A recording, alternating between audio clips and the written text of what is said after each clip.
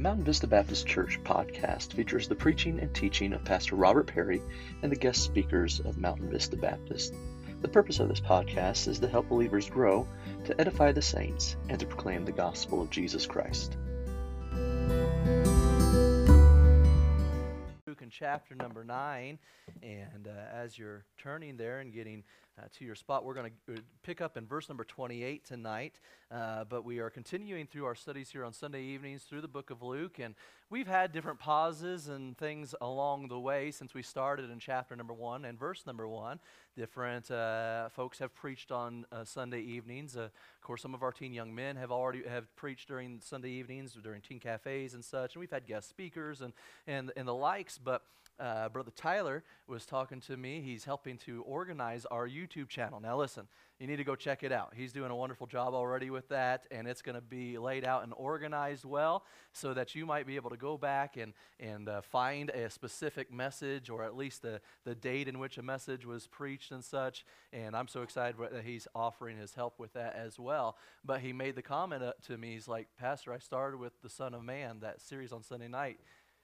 We started that in November of 2019. That's a lot of things to go through. And here we are in chapter number 9, and how rich the book of Luke has already been. And to be able to spend this time, over a year already, and going through the book of Luke, and still much to come still. But we praise God for His Word and for what is found therein. And again, we want to pray tonight that the Lord will speak to our hearts, and that He will move in our lives and reveal something about Him tonight, about Himself, that we might be able to glorify Him in, and that we might be able to serve Him better because of it.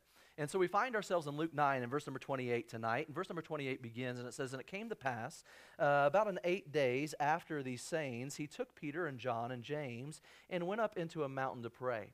And as He prayed, the fashion of His countenance was altered, and His raiment was white and glistering.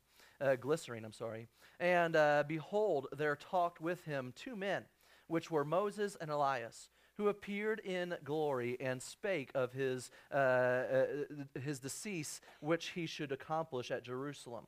But Peter and they that were with Him were heavy with sleep, and when they were awake, they saw His glory, and the 2 men that stood with Him.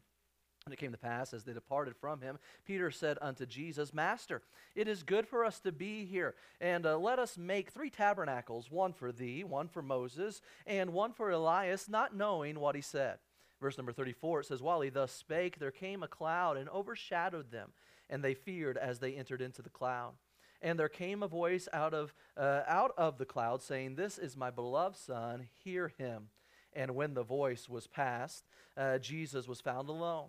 And they kept it close, and told no man in those days any of those things which they had seen. Let's pray and ask for the Lord to bless tonight. Our Father, we do come to You this evening and pray that You would just bless our time together in Your word tonight.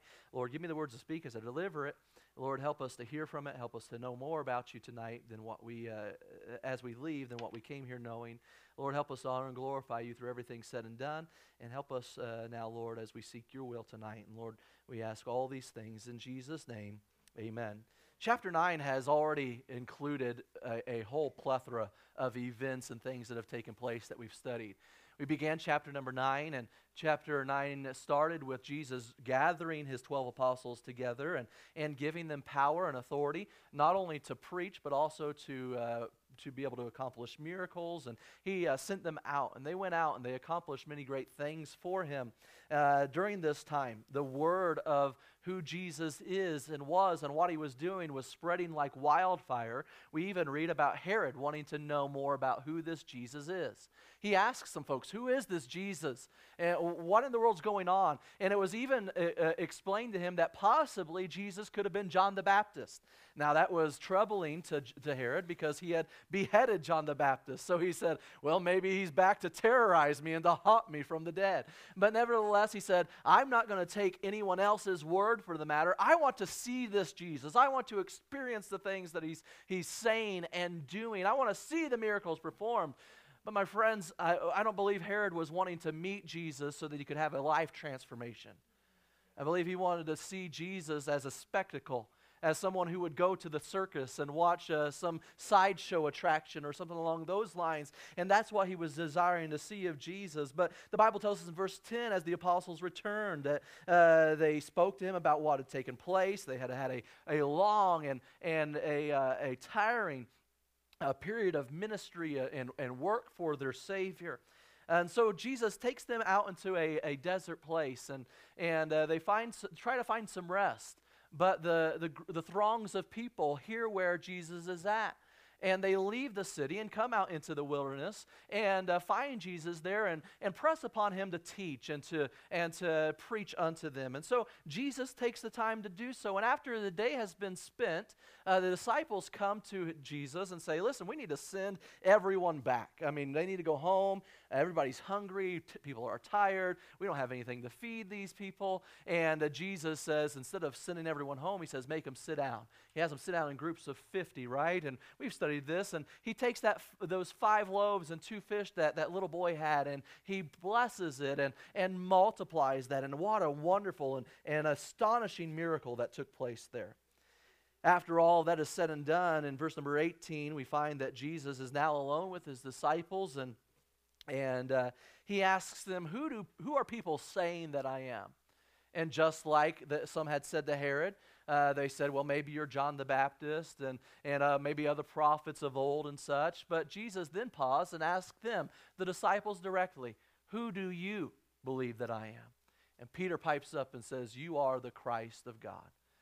We, of course, continued on, and in verse number 23, he said to them all, if any man will come after me, let him deny himself and take up his cross daily and follow me. This is taking place right after Jesus had told them of what he would have to do, that he'd go to Jerusalem, that as he was there, he would be crucified, that he would be buried, and that he would eventually rise again. Now, having heard all of this information and just having been challenged about the concept of discipleship, surely the disciples had to be shocked by the thought of Jesus going to Jerusalem, going through the pain and the suffering and the sorrow that he would experience, and ending up finding his way to the cross to be put to death. It seems as if, though, they had forgotten the last part of his story, though. They heard him when he said that he would be crucified. They heard him when he said he would be buried. But it's like they turned off the hearing aids, right? When he said, I'm going to rise again. And they didn't consider any of those things. But notice here in the same chapter, chapter number 9, verse number 22, he states this. He says, saying, the Son of Man must suffer many things and be rejected of the elders and the chief priests and scribes and be slain and raised the third day. He said it's going to happen, but unfortunately they forgot the promise of the resurrection. But after he taught about true discipleship, which we discussed last week, he made an amazing statement, and we alluded to it even last week in verse number 27. I want to draw your attention there again before we kick things off tonight. And notice verse number 27. But I tell you of a truth, there be some standing here which shall not taste of death till they see the kingdom of God.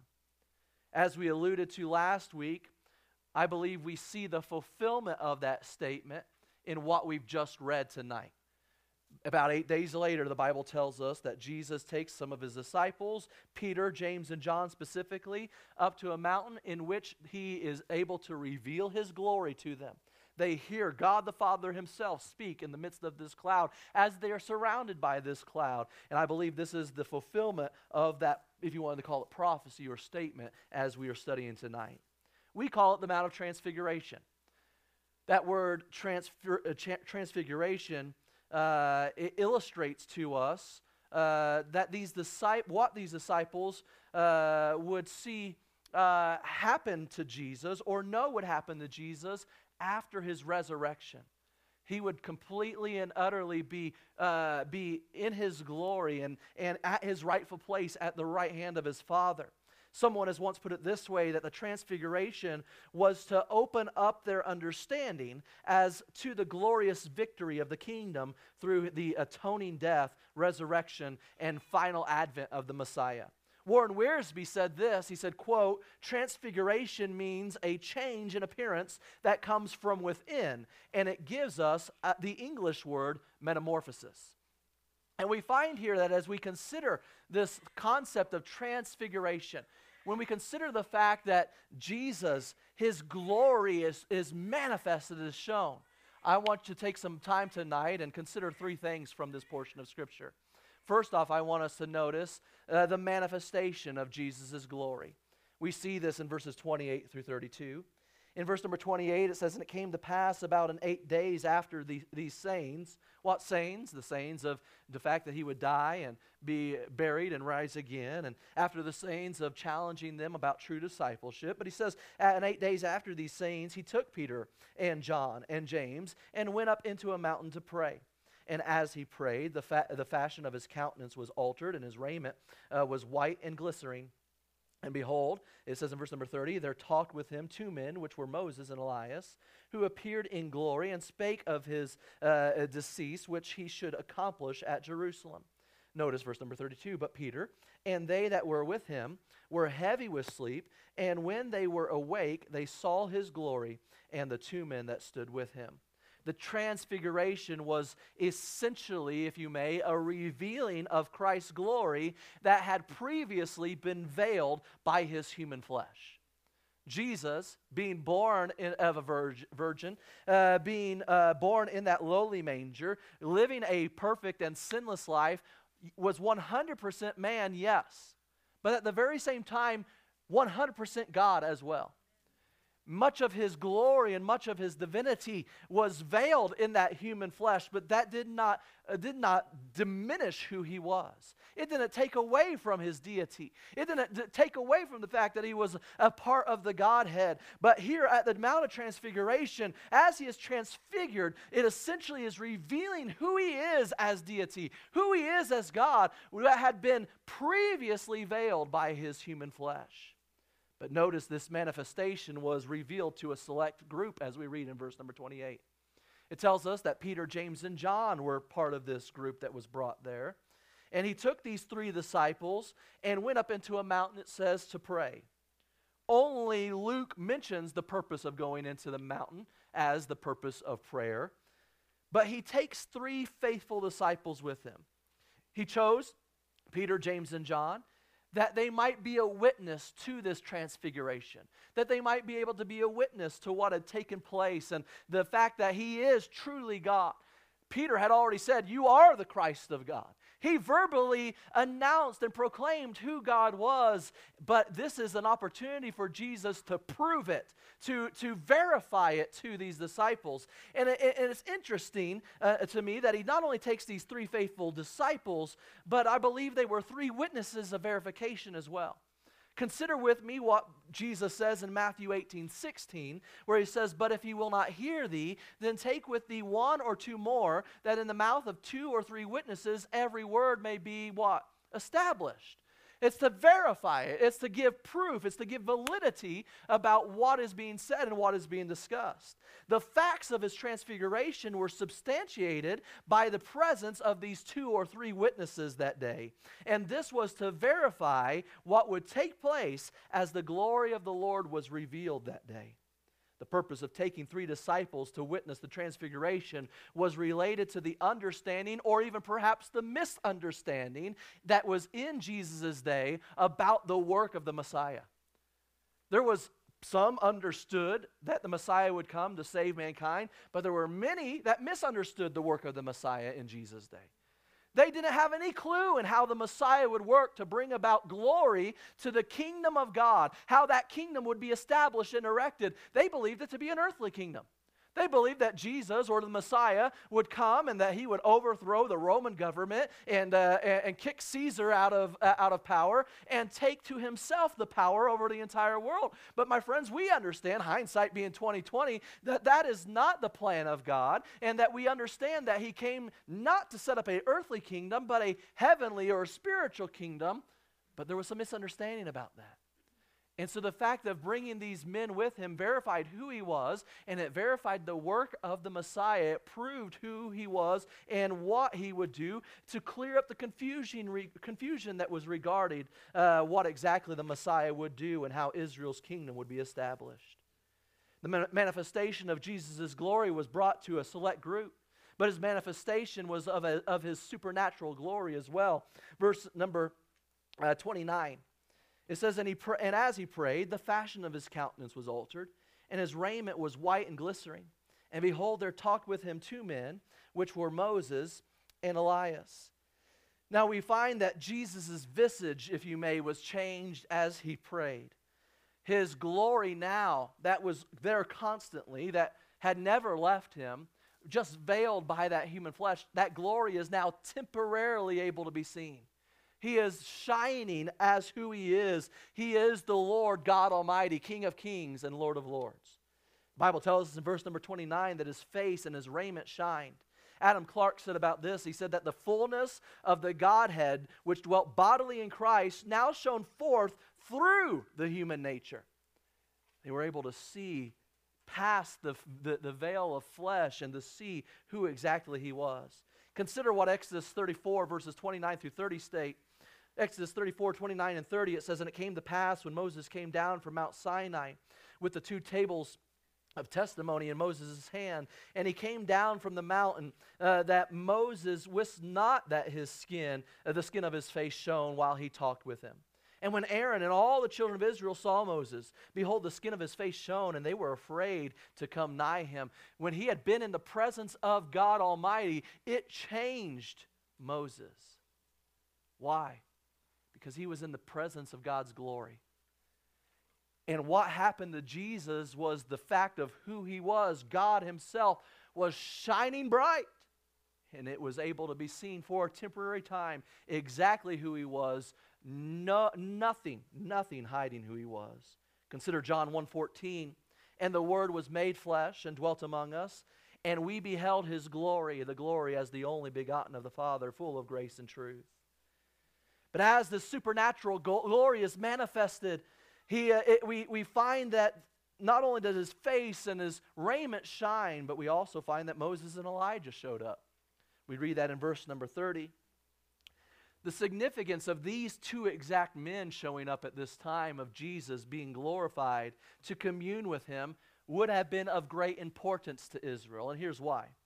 Both of these men that are mentioned, Moses and Elijah, were directly or indirectly, that are mentioned directly or indirectly with the glorious coming of the Messiah in the Old Testament prophecies.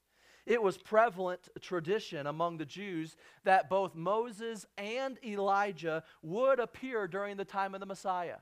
This was something that they proclaimed. This was something that they believed. And consider with me what Malachi chapter 4 and verses 4 through 6 state. Malachi 4 verses 4 through 6 says this. It says, remember ye the law of Moses my servant, which I commanded unto him in Horeb for all Israel with the statutes and judgments. Behold, I will send you Elijah, the prophet, before the coming of the great and dreadful day of the Lord. And he shall turn the hearts of the fathers to the children, and the hearts of the children to their fathers, lest I come and smite the earth with a curse. Elijah was the representation of the prophets who foretold of Jesus' coming. Moses represented the law in which pointed to or was used as a schoolmaster to see our need for the Savior of Jesus Christ. And Moses and Elijah are reminders to us even of our own hope and glory.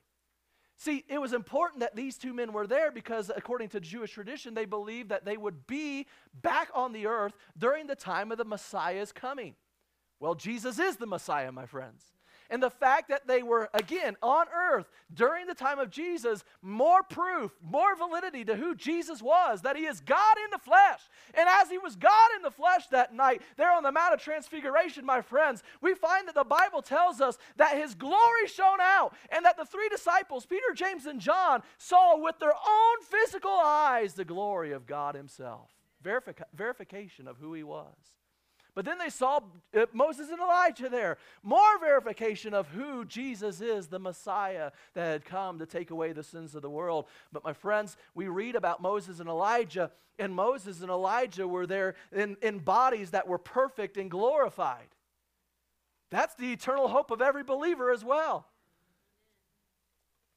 2 Corinthians chapter 3 and verse number 18, but we all, with open face, beholding as in a glass the glory of the Lord, are changed into the same image from glory to glory, even as by the Spirit of the Lord. Philippians 3:21, and who shall change our vile body, that it may be fashioned like unto his glorious body, according to the working whereby he is able even to subdue all things unto himself. You wake up in the morning and you go to move and you say, ow, that hurts. One day that's not going to take place any longer, because we will be in the presence of our Lord and Savior, and we will be given a glorified body. And the presence of Moses and Elijah in those perfect glorified bodies gives us the hope of all believers that one day we will experience the same type of living. The manifestation of Jesus' glory was to a select group, and the manifestation of Jesus' glory was to manifest his supernatural glory. But the manifestation of Jesus' glory accomplished a specific goal as well. Notice verse number 31. Who appeared in glory and spake of his decease, which he should accomplish at Jerusalem. It showed when he was transfigured and shown his glory. It again reminded and provided for us the reason why Jesus came. Why he would come and be veiled in flesh. Why he would come and be despised and rejected. Why he would come and experience the pain and the torments that he would experience.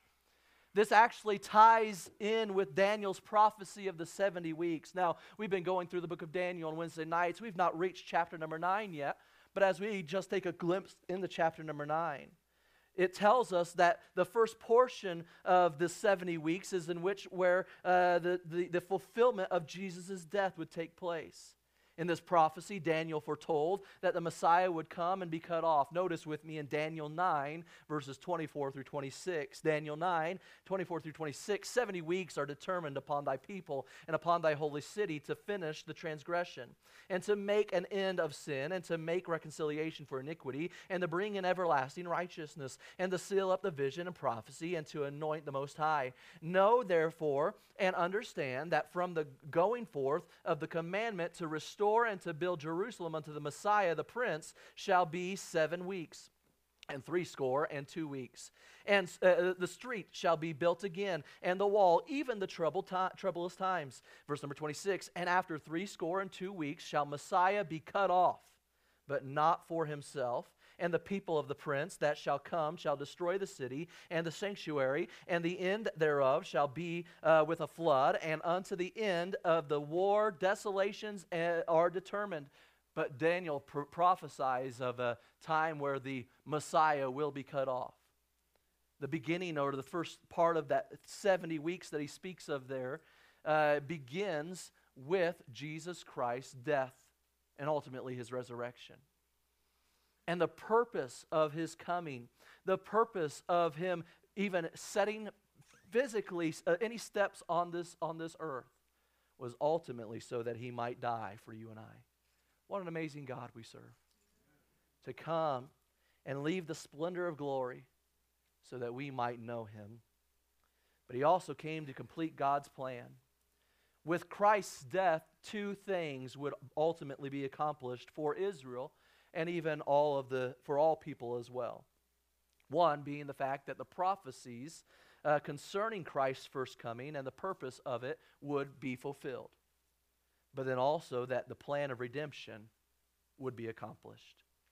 We read in 1 Peter chapter 1, verses 9 through 11, receiving the end of your faith, even the salvation of your souls, of which salvation the prophets have inquired and searched diligently, who prophesied of the grace that should come unto you, searching what manner of time the Spirit of Christ, which was in them, did signify, when it testified beforehand the sufferings of Christ and the glory that should follow. Number 1, tonight, as we've considered this Mount of Transfiguration, we have noticed the manifestation of Jesus' glory. But notice number 2 with me tonight as we move into verses 32 and 33, the motion of Peter. In verse number 32 it says, but Peter and they that were with him were heavy with sleep, and when they were awake, they saw his glory and the 2 men that stood with him. And it came to pass, as they departed from him, Peter said unto Jesus, Master, it is good for us to be here, and let us make 3 tabernacles, one for thee, and one for Moses, and one for Elias, not knowing what he said. At this historic moment that we read about, Peter's response was first the response of flesh. But ultimately, we see him responding in faith as well. Notice the motion of flesh here in verse number 32. We read there in verse number 32 that as all of this is taking place, it tells us that Peter, James, and John are not sitting on the edge of their seat trying to take it all in. They are knocked out asleep. Luke here shares a unique detail. He says that as Jesus prayed, the disciples drifted off to sleep. And it seems as if you read through this portion of Scripture that they awoke having missed almost the majority of the conversation. Because notice with me again, it says that as he's praying, they had fallen asleep, and it says that his fashion, his countenance was altered, his raiment white and glistening. Moses and Elijah show up, and they're conversing with one another. And verse number 32 tells us that they were heavy with sleep, and when they were awake, they saw all of this. And they see Moses and Elijah about to depart, and that's when Peter speaks up. He says, "Whoa, hey, hold on! It's good for us to be here. I mean, don't leave so quickly. We've missed everything that's taken place already so far. Don't let us miss anything else. Stick around a little bit longer." And Jesus was glorified, and these two men with him. I can't imagine the feeling that Peter, James, and John had to have waking up to see these things take place. There had to be some startled feeling there, even a little bit of fear maybe, definitely excitement of what they are seeing and experiencing. Evidently, it seems as if Peter and James and John recognized Moses and Elijah for who they were. That's an interesting thing to consider as well. But nevertheless, there's all kinds of, a whole gamut of emotions they had to have felt. You would think that having fallen asleep at such an historic time as they did right there, that they would have learned their lesson. But don't forget what Luke chapter 22 tells us. And when he arose from prayer and was come to his disciples, he found them sleeping for sorrow, and said unto them, "Why sleep ye? Rise and pray, lest ye enter into temptation." Yes, we see Peter's motion began with a motion of the flesh, where he let the flesh take control, and they fell asleep, and they missed a tremendous thing that was taking place in their midst. But notice his motion of faith now in verse number 33. In verse number 33, "And it came to pass, as they departed from him, Peter said unto Jesus, Master, it is good for us to be here. Let us make 3 tabernacles. And he says, I want to make one for you and Moses and Elijah. And he said all of this, the Bible says, before he even recognized or realized what he was saying. It just like blurted out of his mouth. Peter tries to prolong this moment. He says, I might have missed some of it, but I want to experience everything that I can now. And he wants to prolong it with the suggestion that they celebrate the Feast of the Tabernacles right there on that mountain. Now, the Feast of the Tabernacles, or the festival's main activity in those days, would involve constructing booths in which the children of Israel, or the Jewish people, would live in for a week's time. The key festival in Judaism, it looked back to the time of God's provision in the wilderness. It was regarded as anticipation for God's ultimate deliverance. That, yes, they were delivered from the time of slavery and bondage in Egypt, but one day God would come and he would ultimately deliver them from this present world, and they would spend eternity with him forever. The tabernacle not only shows or corresponds, if you may, to the first coming of Christ, but it also looks to the future when God would tabernacle with his people. I want you to take your Bibles and notice this with me in Ezekiel 37, verses 26 through 28. Ezekiel 37, or 37, verses 26 through 28. Verse number 26, it says, Moreover, I will make a covenant of peace with them. It shall be an everlasting covenant with them, and I will place them and multiply them, and set my sanctuary in the midst of them forevermore.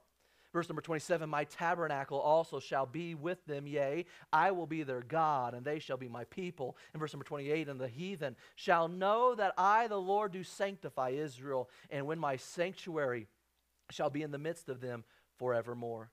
And it seems as if Peter understood the eschatological meaning and the significance of what was taking place here with the importance of the presence of Moses and Elijah. And because of that, Peter wanted to continue this mountaintop experience. He didn't want it to go away. I could just imagine Peter feeling as if, man, I've been in the valley. I've been in the rut. I've been where I've been down and disdained and despondent. And here I am. I'm riding on cloud 9 right now. I'm on the mountaintop. I don't want this to end. How often is that truly the response of the believer today even? You ever been at a time where you felt just in tune with the will of God? You've studied His Word and you've spent time in prayer and you've seen great things happening in the ministry and in your life, and you say, I just don't ever want this to end. I believe that's a reasonable response for the believer. Consider what Psalm 27:4 tells us. One thing have I desired of the Lord, that will I seek after, that I may dwell in the house of the Lord all the days of my life, to behold the beauty of the Lord and to inquire in His temple. He said, every day of my life I want to be able to experience these things. It's only natural for Peter to want to continue on experiencing this, no doubt. Notice as we continue on and move into verses 34 through 36, notice with me a message from God. We've seen the manifestation of Jesus' glory. We've seen the motion of Peter. But now tonight, notice the message from God in verses 34 through 36. While he thus spake, there came a cloud and overshadowed them. And they feared as they entered into the cloud. And there came a voice out of the cloud saying, This is my beloved Son, hear him. And when the voice was past, Jesus was found alone. And they kept it close and told no man in those days any of those things which they had seen. God Himself was present at this momentous occasion. God the Father Himself making it and marking its special significance. The cloud's presence seemed to be God's answer to Peter's desire. Peter said, I want to tabernacle with these men. I want to erect these tabernacles for Jesus and Moses and Elijah. But it's as if God was saying to Peter, no, Peter, there's no booths or tabernacles needed, since God Himself had just wrapped them in His own glory. The Bible tells us that this cloud surrounded them and engulfed them. And God is saying, there is no need for you to provide a tabernacle for God or these prophets, because God has just tabernacled you, Peter. What an amazing experience Peter, James, and John got to take place in. When God's voice ceased, though, the Bible tells us that the Old Testament saints disappeared. But notice the faithful message from God the Father in verse number 35. This is my beloved Son, hear him. As had occurred previously, God Himself revealed an important message, a faithful message concerning who Jesus was. He again testifies the fact that Jesus is the Son of God. My friends, if there is nothing that we are able to, nothing more that we're able to take away from any message or from any reading of the Word of God, but the fact that Jesus is the Son of God, that's a worthwhile message anyway. Because unless one comes to the fact of the matter and believes with their heart that Jesus is the Son of God, there's no way of salvation. That's why it's important that as we consider what we believe and who we listen to in teaching and preaching and what churches we will attend and such, we have to figure out and ask the question, what do they do with Jesus? It's not enough just to speak the name of Jesus, my friends. Because there's religions out there that talk about Jesus and even have His name in their denominational structure. But my friends, they don't believe Jesus to be the Jesus that is the Son of God. They might teach that He's Satan's brother. They might teach that He's some special prophet. They might teach that He's some man that was able to perform some great things, but they don't teach that He's the Son of God. And my friends, if we are not being taught from the Word of God that Jesus is the Son of God, then we are being taught a false doctrine. And Jesus, or God here, God the Father again here, displays and proclaims a faithful message that Jesus is the Son of God. Psalm 2, verse number 7, I will declare the decree, the Lord has said unto me, Thou art my Son, this day have I begotten thee. This strengthens Peter's earlier confession that Jesus is the Messiah. Remember the fact that Jesus said, Who do you say I am? Peter says, You are the Messiah of God. the Christ of God. And we find that this just strengthens and verifies and validifies, gives validity, to the fact that Peter had promised, or proclaimed, I should say rather, that Jesus was the Son of God. We read Peter's own words in 2 Peter chapter 1 and verses 17 through 18, where he says, "For he received from God the Father honor and glory when there came such a voice to him from the excellent glory.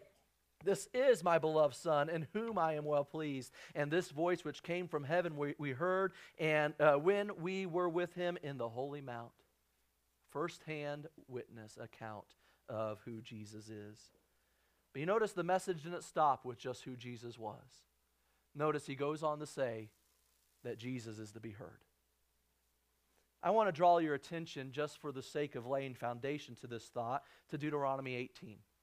In Deuteronomy 18 and verse number 15, we read first off, it says, "The Lord thy God will raise up to thee a prophet from the midst of thee, of thy brethren, like unto me. Unto him ye shall hearken." Who's speaking here? This is Moses.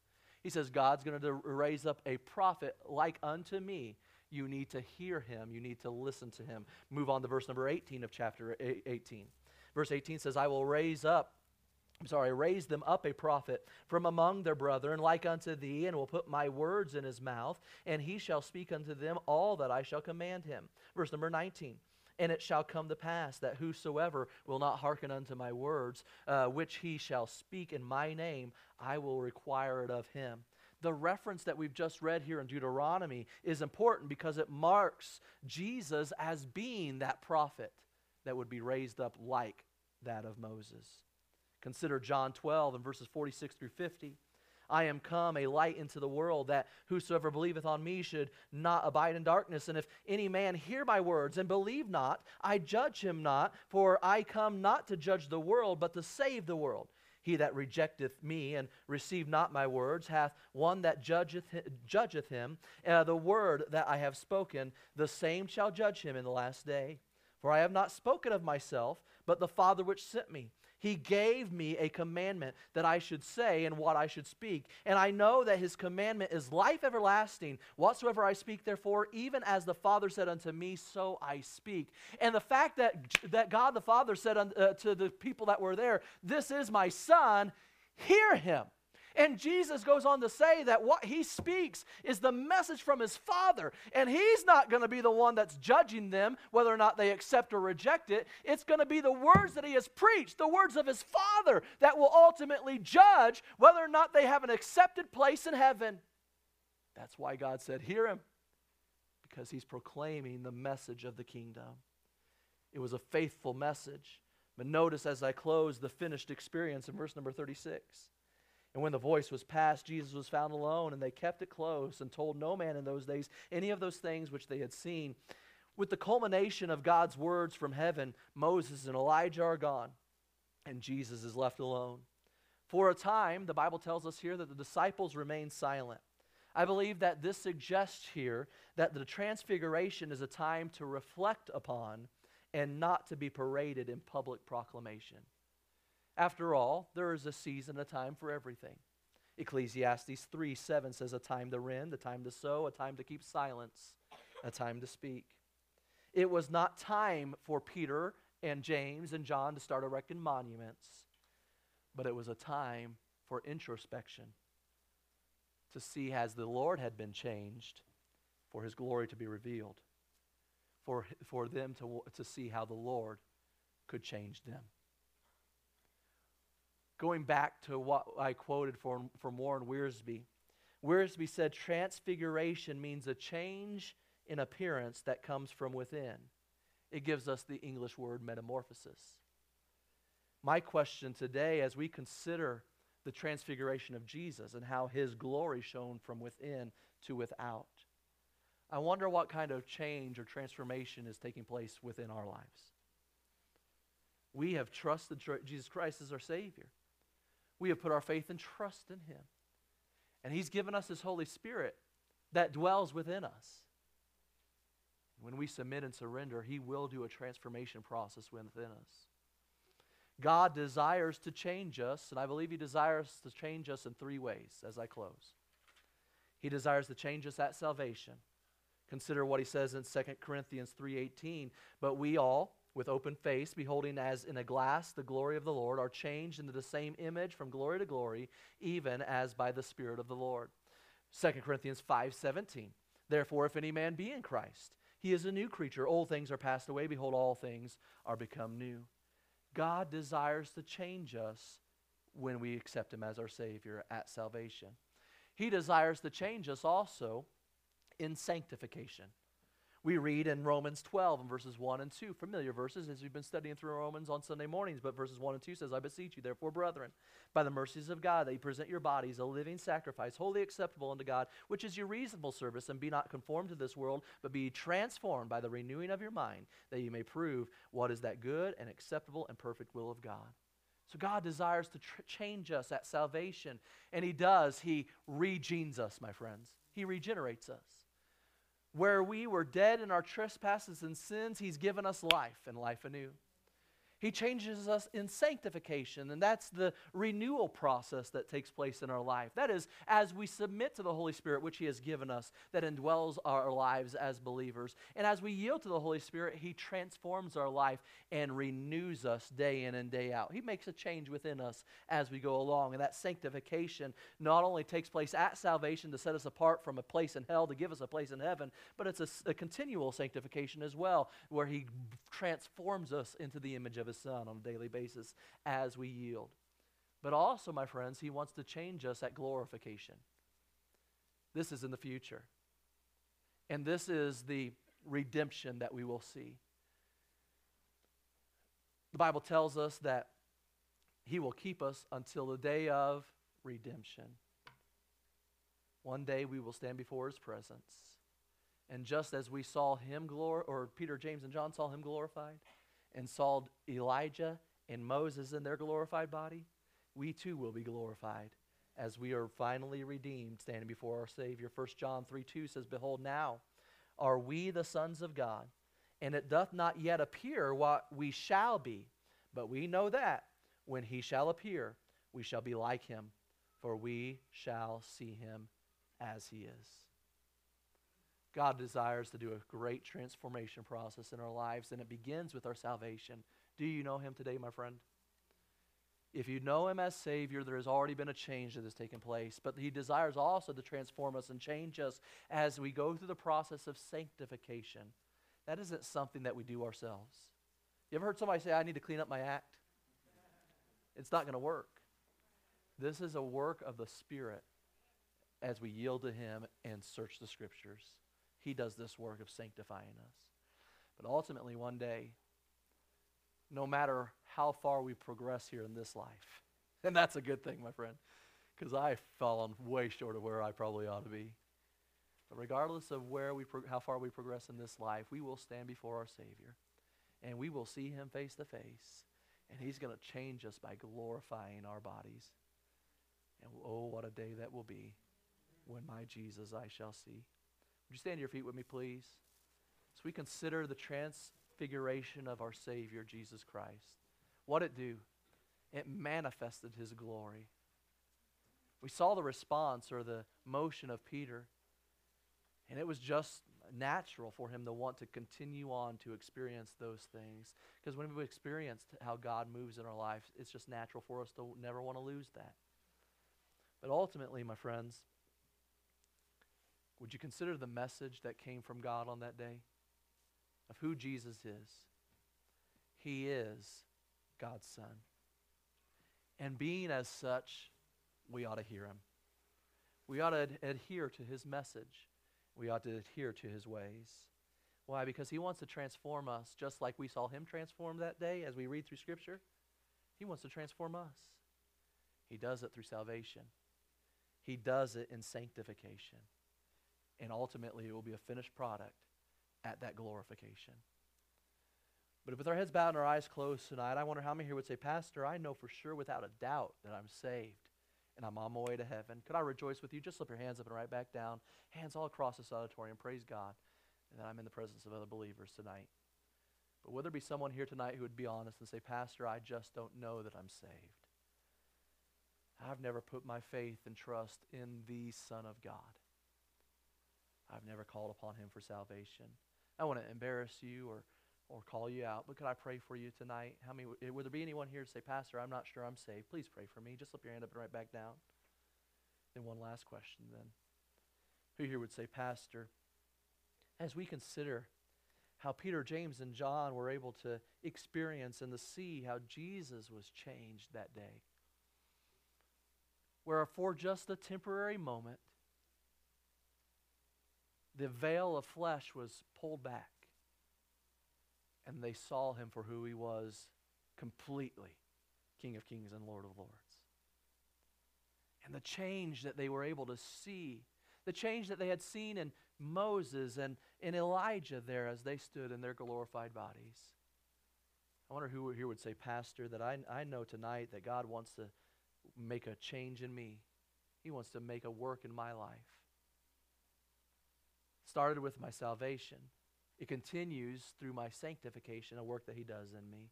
Will culminate and end in my glorification when I stand before him one day. But how many would say, Pastor, pray with me that as I am here in this life, that I would wake up every single day and this prayer would be on my lips. Lord, guide me. I surrender to you. And we would say, Lord, do that work that only you can do in my life. I know that's a prayer that I pray daily. Would you join with me and allow me to pray with you? That you would make that a prayer every day of your life as well. Lord, guide me and transform me. I yield to you. Could I pray with you tonight? Just slip your hand up and right back down. Hands all across this auditorium. And if that's truly how the Lord has spoken to your heart tonight and your desire, I encourage you either right here at the altar or right there in your seat to call out to him and say, Lord, this is my desire. And Lord, with your help, I'll pray that every single day. I will surrender to you every single day to guide me and transform me. Our Father, we do thank you tonight for your word. We thank you for this example that's laid before us about your transfiguration. And Lord, I just ask now that you would help mold us, that we would yield to you and submit our lives to you. And Lord, we ask all these things in Jesus' name. Amen.